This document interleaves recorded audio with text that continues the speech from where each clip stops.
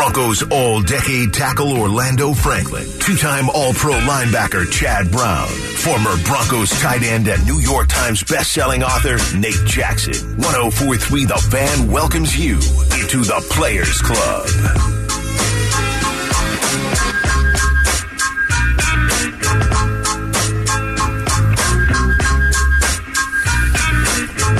Broncos defensive lineman Ioma Uwazurike suspended for the entire season and actually cannot report back to the facility for an entire year. Mm-hmm. An entire year. First of all, if that was you, what would you do? What would you do for the next year? If you're Ioma Uwazurike, your entire life has been a trajectory to be in the NFL. You made it to the NFL. You're working your way into the rotation. You spent last year as a rookie. Didn't get to suit up for all the games. Trying to improve your craft. You're going into your second year feeling excited. All of a sudden, boom, you get that call. You're done for the entire 12-month calendar year. Or, Chad, what are you going to do with yourself? I'm throwing a pity party for myself for at least a couple days. That's it? That's it. And then mine's going to last probably a couple months. And then I'm calling Lauren Landau, and I'm getting the schedule going. Wow. And I cannot stay far away from this. You're banned from the facility, but you can't stay far away from football. You got to still stay engaged with it. Your football sword only stays sharp if you constantly work at it. You get a year off from football, you struggle to get back into that if you don't stay honed into your craft and stay on top of it. So get with Lauren Landau, create a schedule. Maybe there's some times when other guys from the facility are coming over and you can talk with them. They can give you some insight of what's happening. You can continue to get on the whiteboard and draw plays. Keep your football sword as sharp as you possibly can. Yeah, you got to. Even with you keeping it as sharp as you can, it's still going to feel different a year from now when you get on the field for the first time. You're still going to have to work through some things. When you're a guy like Uwazurike he wasn't in the top first 25 guys on this depth chart. So now you start thinking about your career.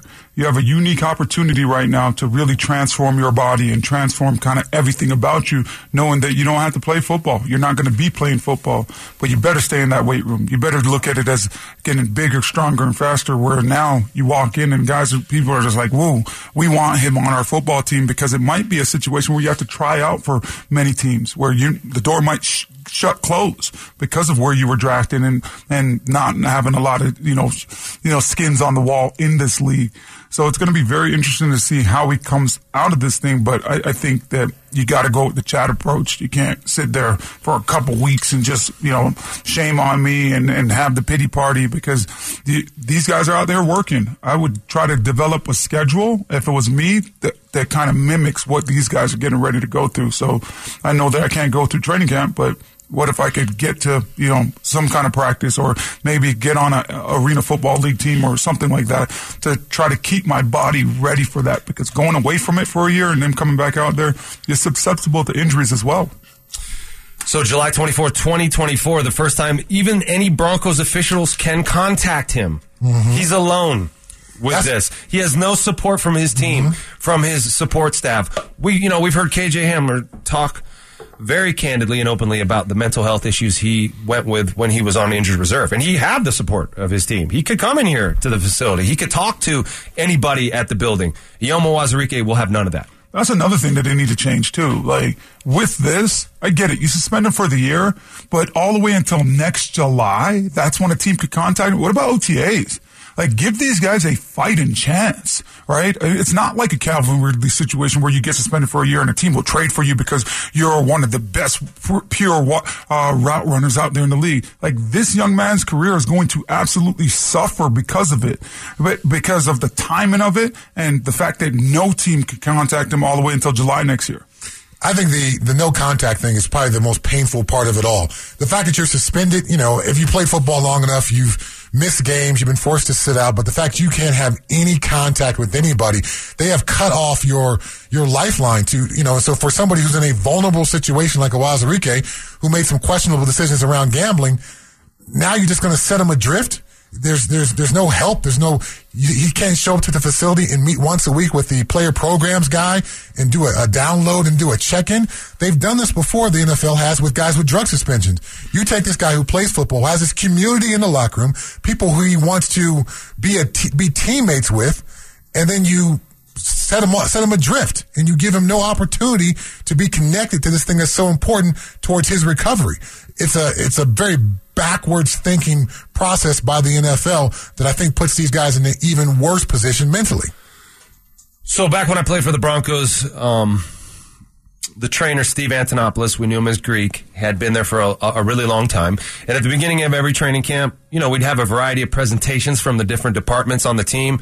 One of them would be from Greek. He'd be talking about doing your rehab, being in there on time and hydrating and doing all that kind of stuff. But we also talked about the drug policy and the drug testing policy. And we always knew when it was coming around. We've talked about that on this show. You know when it's coming. The street drug test. Steroids, those are all year round. Those are quote-unquote random. So you walk into the locker room in September or November, whatever. There's a note in your locker. You have 2 hours to produce a sample.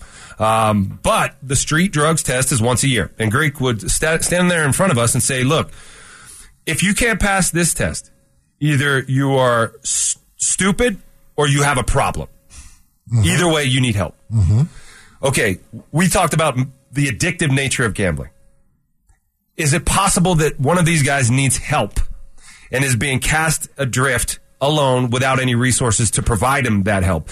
You talked about the disclaimer at the end of some of these gambling commercials.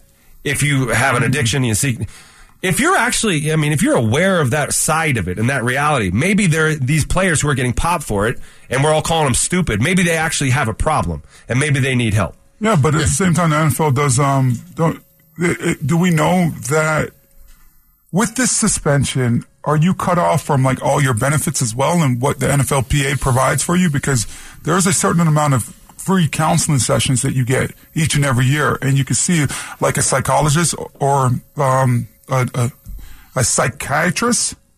Those are different. Right? You can see a counselor or like a therapist, like a therapist or like a head specialist. Like if I'm saying that correctly right now, but like I would try to urge this guy to take advantage of that if that's still available to him, and I would hope that they wouldn't take that away from him during a time like this. I would hope not. But again, to cut people off from their community, hey man, you got suspended for drugs, you're kicked out the league for a year, and you can't have any contact with anybody at your team. That is not the way to set somebody who's in a very vulnerable mental place onto a path of recovery. Well, this USA Today interview that we're talking about with Sean Payton, where he gave some nuanced thoughts about it. At the time of this interview a couple days ago, Payton said he hadn't spoken with Uwazurike since contact and support from the team is not allowed per the policy like we just talked about. Payton himself understands this. He was prevented from having any contact with coaches, staff, players, or league office personnel during his ban, which was, what season was that he had to sit out? 11 or 12 or something like that? Just a couple years removed from winning the Super Bowl. But when Sean Payton was banned, if he had inadvertently encountered someone, as was the case with the Dallas Cowboys linebacker while he lived in Dallas during the suspension, he had to report it to then NFL Executive Vice President of Football Operations, Ray Anderson. Quote from Sean Payton, part of that is finding out, hey, what is the protocol? What is allowed? Payton said, do we want to see these guys return? When they want to kill somebody, when I got suspended, it was, you can't have any contact with anybody in the NFL. The idea that I'm going to call somebody and say, you need to be running these plays is foolish. The question is, what's the intent of the punishment? I know what Rodgers' intent was for me. Do we want these young men to still have a chance to learn from their mistakes? Exactly what I'm talking about. This policy is so punitive, and that seems to be the focus rather than helping somebody learn from their mistake, helping somebody recover if they've got an addiction. The league's been doing this since my rookie year. Guys would get suspended and set adrift for drug issues, and guess what? Their drug issues never really went away because there was no support from the team and league when players need that at their most. How do you get support in a situation like this? Like, we know if you have drug problems, you go to AA, and if you say you get anger, right, or your anger issues, you go to anger management, right? But how do you get help for like gambling? That's a really good question because it's new territory for everyone. Like the NFL's just now embracing the gaming world. Yeah, no, I agree with everything, right? And I think that the NFL needs to do a better job of counseling everybody that's a part of it, not even just looking at the players. I think they should reach out to family members as well and create better expectations for family members and really get them to understand what this young man is going through that just became a 1%er in this world, and how, you know, that contract is broken down.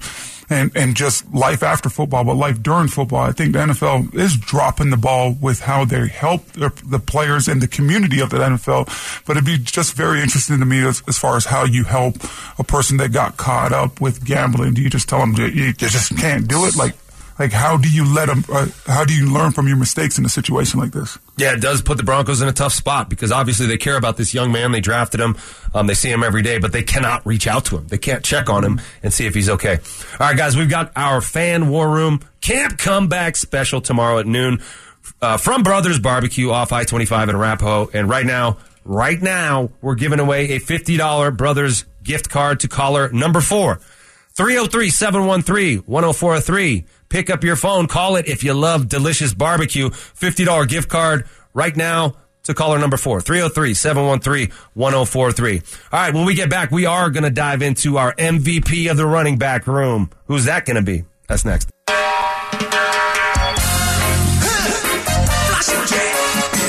Denver Sports Station 104.3 The Fan presents The Players Club with Orlando Franklin, Chad Brown, and Nate Jackson. Stepping up. Stepping up. Stepping up.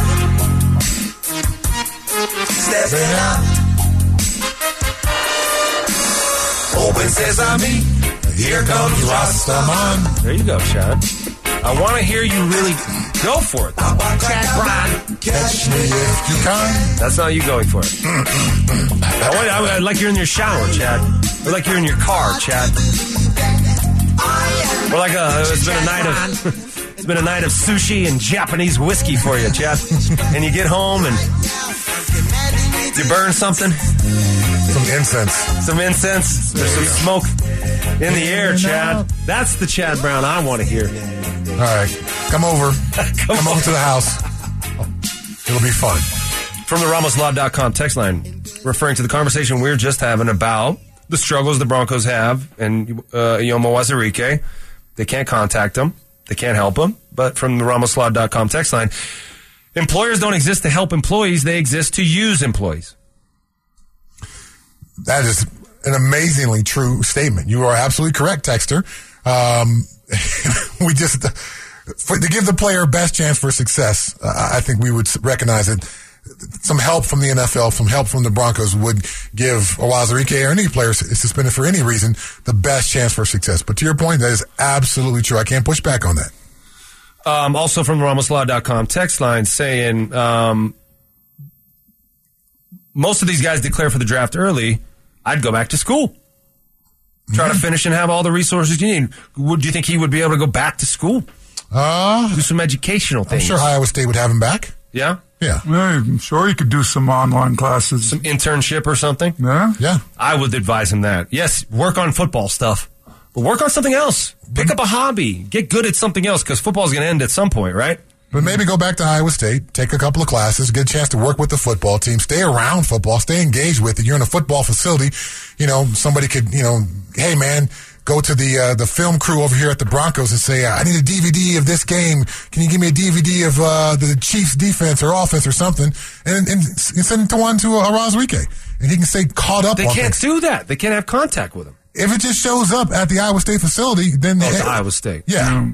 Yeah. So you're talking about going around the rules and I'm just saying, them a little. I'm just saying, if you want to stay engaged with football, there's a way to stay engaged with football. Or you could just go and get NFL Total Access and pay the couple dollars and then go watch the Coaches All 22. Right? We get that for free since we played in the NFL.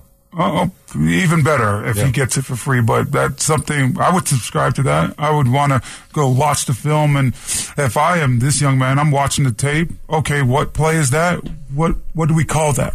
Like, see if I could recognize what we're doing defensively and know what that terminology was, right? To try to just keep those skills sharpened as best as possible.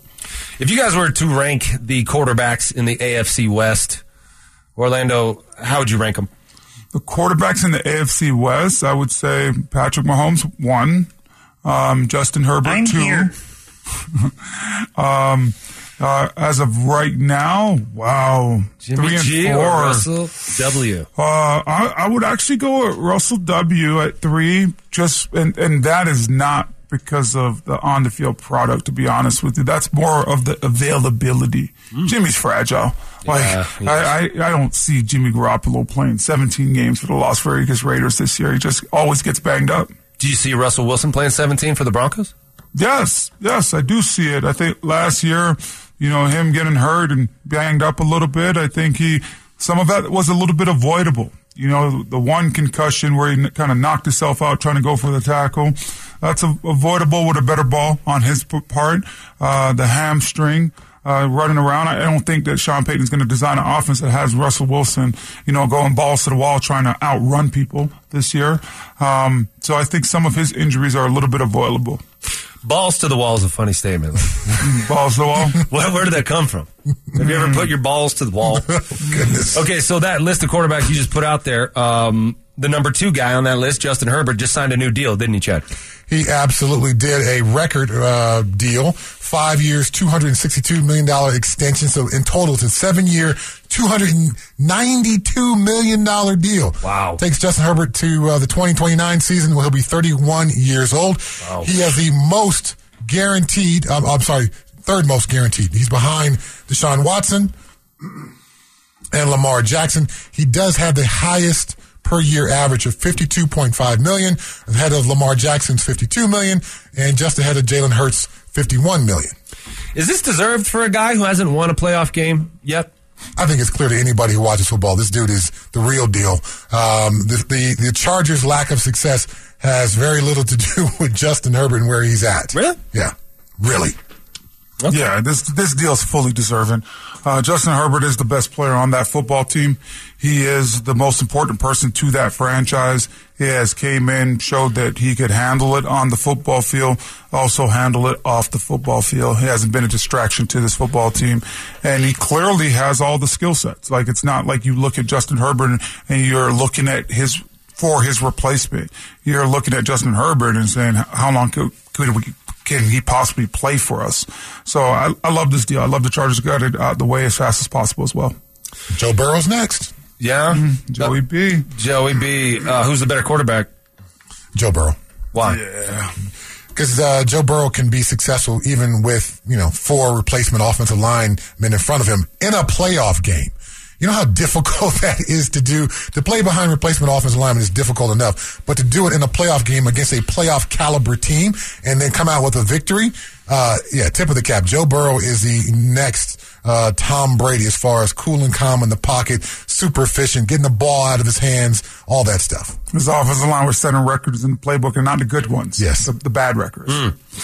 Well, I was just playing a little devil's avocado there with Justin Herbert. I think he's pretty fantastic as well. You got to remember, though, that was a 10-win team last year. They were 10-7, made the playoffs, went on the road to Jacksonville, and had that thing in the bag at halftime. They were up 27-7, and they what's it called? They laid an egg. Yeah, they laid an egg. I was thinking of something else I couldn't say, but they laid an egg. You remember in that game? Trevor Lawrence threw 4 interceptions in the first half and 4 touchdowns in the second half. The Chargers, and Joe Lombardi took the heat for this. He's now our offensive coordinator here, by the way, guys. He was the Chargers offensive coordinator last year, and they didn't run the ball at all in the second half and put it in Justin Herbert's hands, and he didn't have the greatest of games, and those guys lost that game. But I do believe the Chargers are going to get better this year. I'm going to go out on a limb, guys, and say that the Chargers are going to win the AFC West. Wow, really? Over the Chiefs, huh? They are going to win over the Chiefs. I think that they've been slowly knocking on the door of trying to figure out how to beat the Chiefs. They always give them a good game. I think they're going to figure it out this year. I think the Chiefs have a little bit of a hangover and are going to make the playoffs, but they're going to be a wild card team, and they're going to have to go on the road. Wow. In the playoffs, I do think the Chargers are going to be a very good team this year. Not so much the Raiders, though. Bold prediction. Yeah, bold prediction time.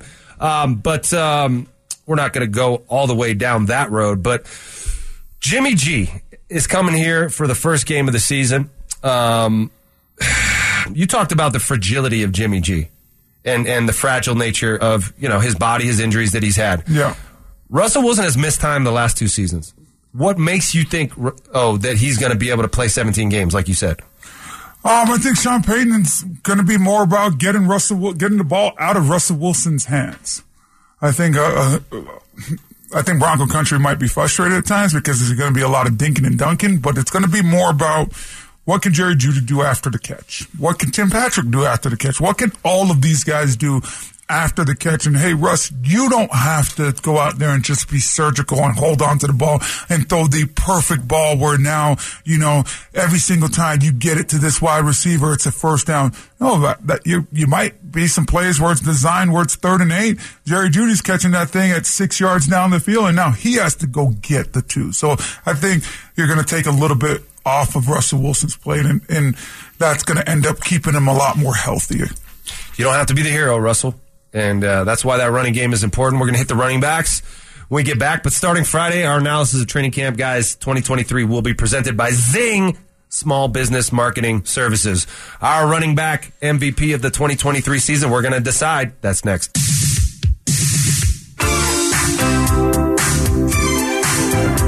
You've been admitted VIP entry into the Players Club with Orlando Franklin, Chad Brown, and Nate Jackson. Oh, it is awesome. It's an awesome day. It's Chad Brown Day. Yeah, it is.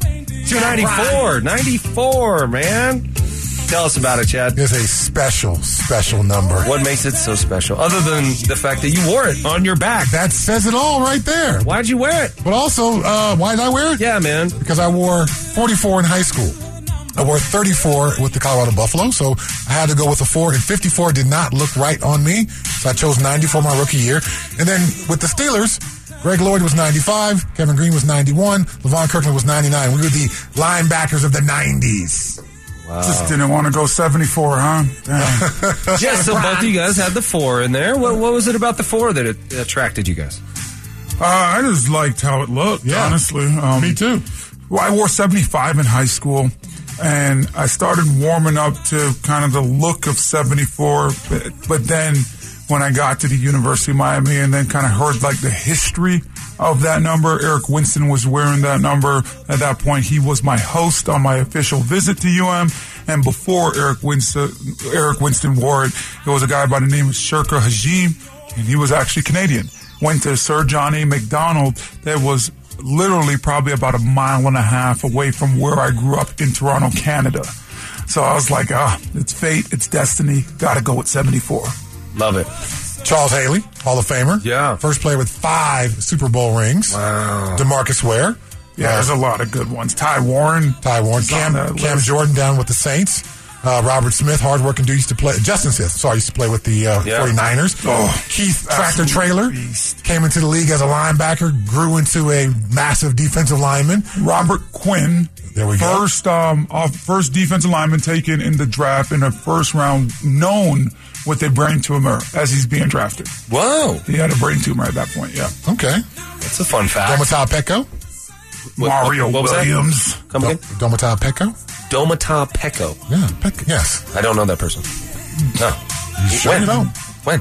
Luther Ellis. I know Luther Ellis. Yeah. Okay. Leonard Floyd. Yeah. Preston Smith still playing football. Yeah, 94's got some power behind it. I'm feeling good about my numbers. Some skins on the wall. Yeah, Big Al. Yeah. Wow. Who wore it best, huh? Who wore it best? That's an interesting conversation. Yeah. Chad Brown. I think 15 years. I mean, hey. Can't beat. That's hard to beat. Al does have Super Bowl rings, so sometimes that trumps everything. Yeah, but your John Muir Mighty Mustangs have rings. We won 32 in a row, yo. I'd rather have that than have a Super Bowl ring. Really? Oh, yeah, any day. The lie detector test determined that was a lie. All right, guys. The running backs. Figured to be an integral part of the success of this offense this year. It wasn't last year. It wasn't relied upon like we thought it was going to be. The leading rusher on this team last year, Latavius Murray, didn't even start the season on the team. Ended up with 703 yards. Melvin Gordon played in 10 games last year, had 318 yards and 4 fumbles. And outside of that, there wasn't a lot of production in the running game. Javonte Williams was hurt after 4 games, only had 204 yards on the ground. Russell Wilson was the 3rd leading rusher with 277 yards last year. So there's a lot of yards out there up for grabs. that because Latavius Murray is gone, Javonte Williams didn't have anything last year, so it seems as if it's going to be Javonte's job if he's healthy. He has been cleared, but is he ready? That's a discussion we had earlier, and that there is a distinction between the two. But if you're looking at that running back room, Javonte Williams is your starter. Samaje Perine has been brought in to be the 1-2 punch guy, great third down guy, jack of all trades, and has been at this for a long time, very smart player, and reliable. Backed up Joe Mixon last year in Cincinnati and actually got him off the field quite often because of Samaje Perine's skill set. Also, Tony Jones Jr., Tyler Batty, young fellas we don't know a lot about, and then Michael Burton, a fullback. Orlando, if you had to choose an MVP of this room, who's it going to be? I got to go with Samaje Perine. I think he's going to be a constant from day one, and I think once the season starts, Javonte Williams will be on a pitch count. I don't think Javonte is going to be full go. I think, you're going to look at week one and probably try to get him about 10 to 15 reps out there. It's not going to be just, hey, let's cut it loose. It's going to be more, how does he feel the day after? I don't think the Broncos are going to do a lot of contact drills during training camp. I don't think they're veterans and the starters are going to play a lot of snaps during preseason, but I still think they're going to slow play this thing. And with Samaje Perine, he understands exactly what he's out there to do. He understands his assignment. He's a physical back. He's out there on third down. He understands blitz pickup and pass protection responsibilities. So I think ultimately he's going to get that MVP, but also look for Tyler Batty to be a baddie because he's a nice little Swiss Army knife, a nice little change of pace back. So I got him as a nice 1-2-3 punch for the Broncos with Javonte Williams and Samaje Perine. I like the 1-2-3 punch. Yeah. There could be, there is multiple guys who could possibly be the MVP of this room. I'm going to go with a out-of-the-box choice. I'm going to go with Michael Burton, the fullback, because he's going to allow this room all the way out the box to be more successful. Is he going to have the most yards? Of course he's not. Is he going to have the most catches? No. But his input will not show up in the stat column for himself, but it'll show up everywhere else in this offense. His input will show up in the output. There we go. It will show up for Russell Wilson when he's able to have a higher percentage of completed passes off of play action because their running game is out in there. When the fullback's on the field, you're going to get base personnel from the defense. They will be able to dictate the personnel package to the defense by having that guy on the field, which will then give Greg Dulcich a mismatch, a linebacker on the tight end, things like that. So his input, again, won't be in his stat column, but it'll show up everywhere else for this offense. Russell Wilson, the receivers, the tight ends, and particularly the running backs. All right, so you got Michael Burton. I'm going to go with you all. I think Samaje Perine is going to be the leading back this year. He's going to have the most yards on the ground and probably the most catches as well. And this is a role he's not necessarily used to, but I don't think he'll be uncomfortable with it. He's the kind of guy who can do what he's asked to do because of his experience. And I just don't think Javonte Williams is going to be ready. And I think that's fine. That's fine. He's been cleared, but I'm nervous, man. I'm nervous about the pressure being put on this kid. Intrinsically or explicitly, implicitly, whatever it is. He's been cleared. He feels like he's got to be out there. And I just don't want him to rush it back. I don't want him to rush it back. We talked about running backs and the way they get used up early.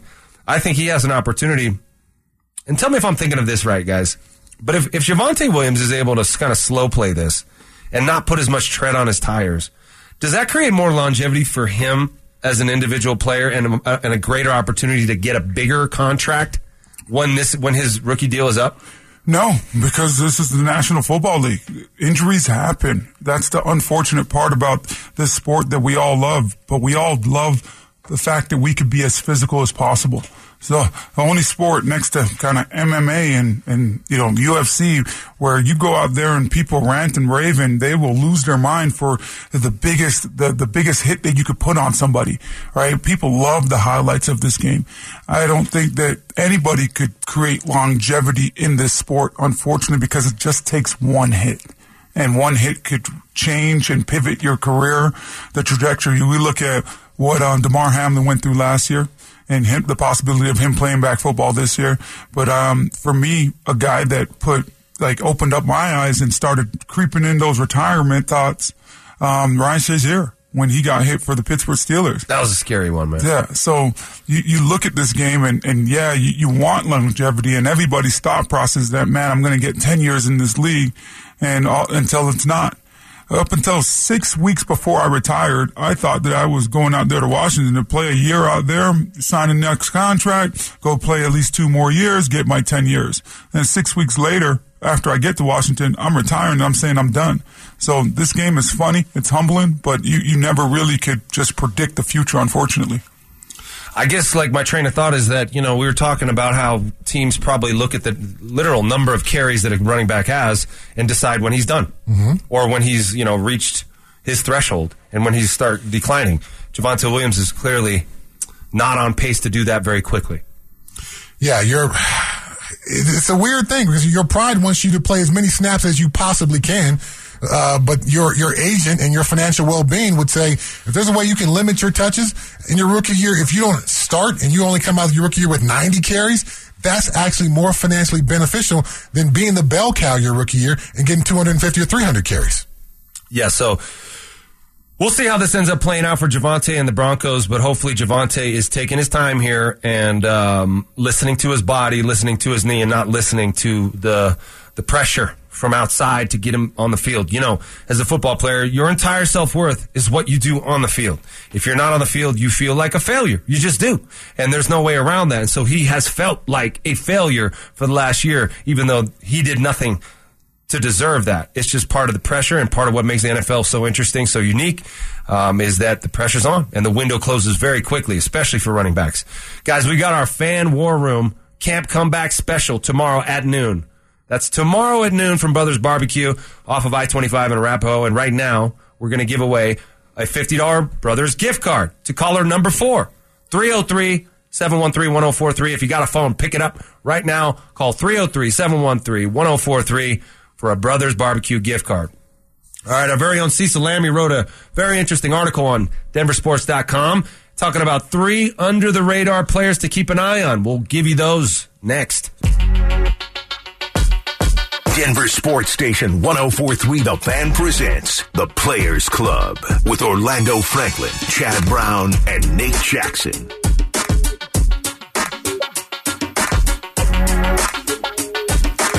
Hold up, Bo. What was that? You went and saw Barbie last night? And it was... You don't want to talk about it. Yeah, wife wanted to watch Barbie last night, so that's what we ended up doing after the kids went down for bed. And the movie itself? Not a fan? I thought it was okay. I thought there was better ways that I could have spent my 2 hours, but it was okay. That's what the wife wanted to do, so that's what we went and did. Right. Well, because my wife also wants to go see that.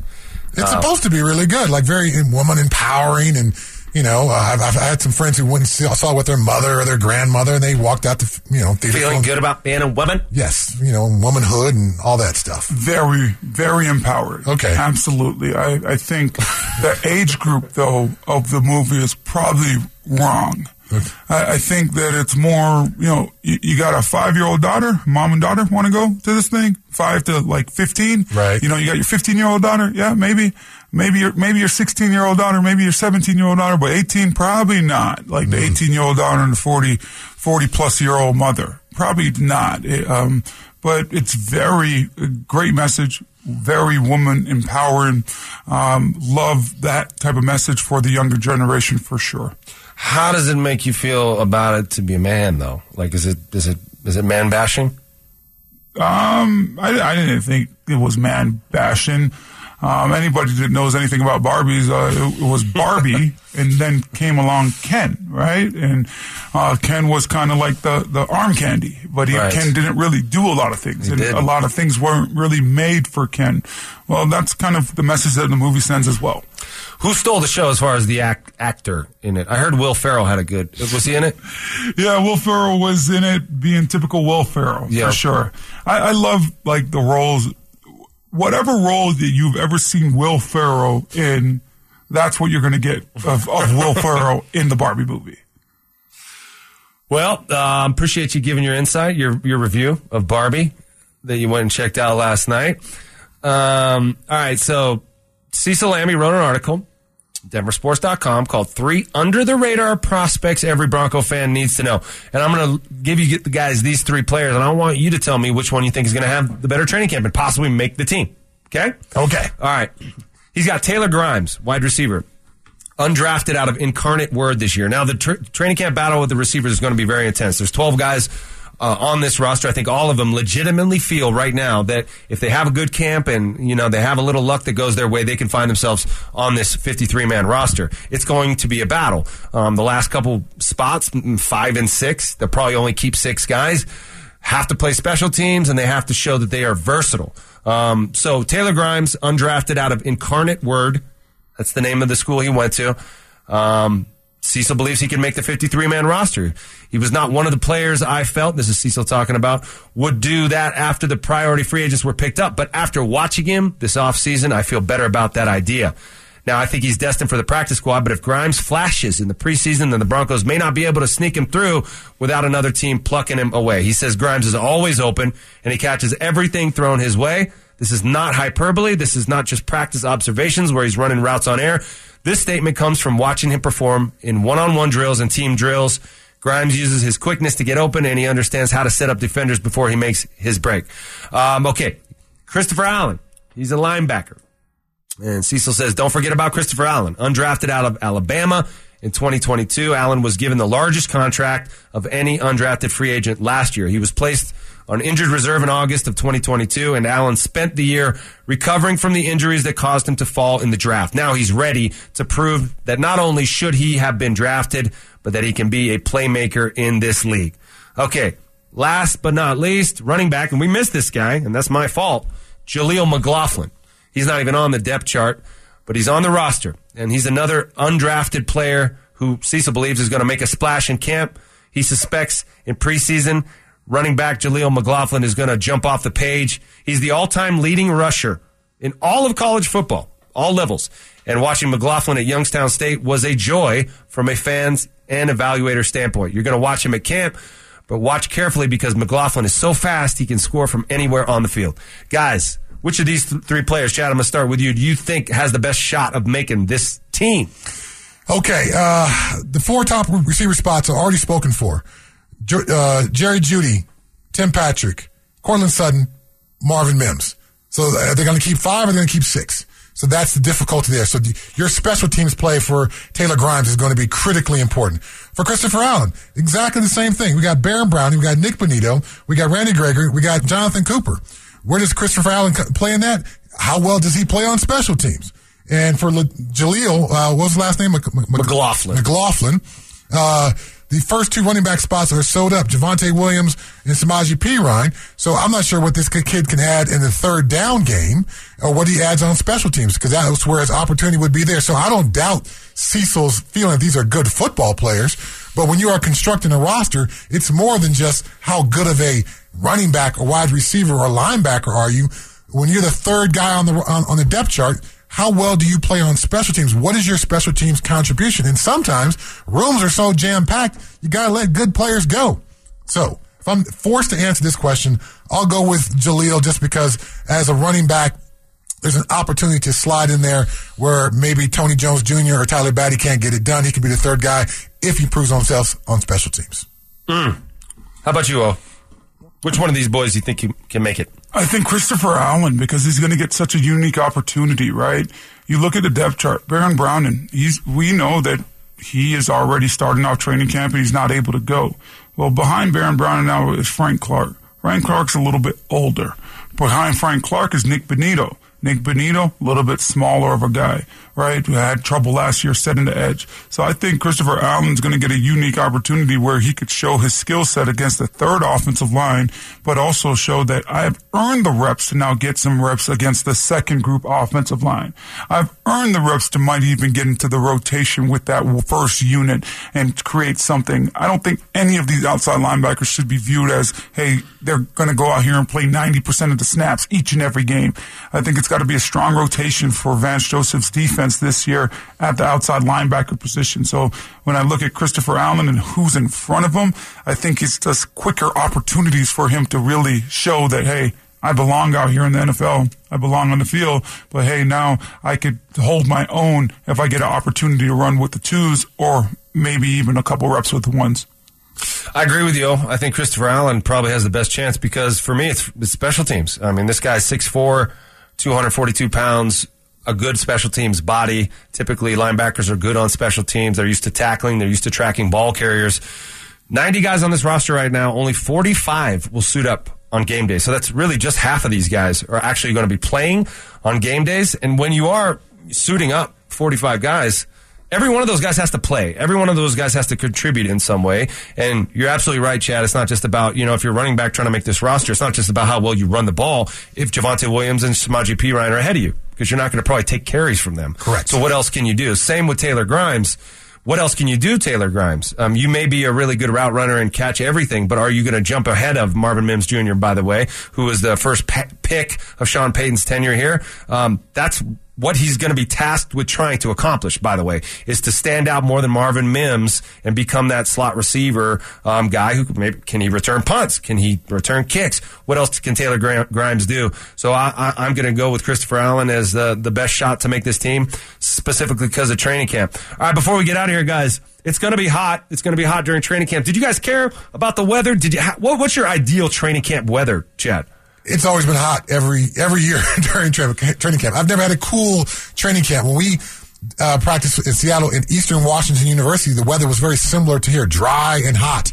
It wasn't cool like it is in Seattle. In Pittsburgh, it was hot and humid. So you guys didn't do it in Seattle? Yeah, in New England, it was hot and humid. No. Man. Yeah. Do you think that makes you tough? Dealing with the elements and pushing through it, are you a follow the science guy? There's going to be an opportunity in the month of September for you to play a scorching hot game. Yep. I've played in Arizona on opening day. I've played in Miami on opening day, and the weather was certainly a factor. So to be toughened by a hot training camp was beneficial for those teams that I played on. What about you? You like it hot? Honestly, I've never really paid attention to the weather.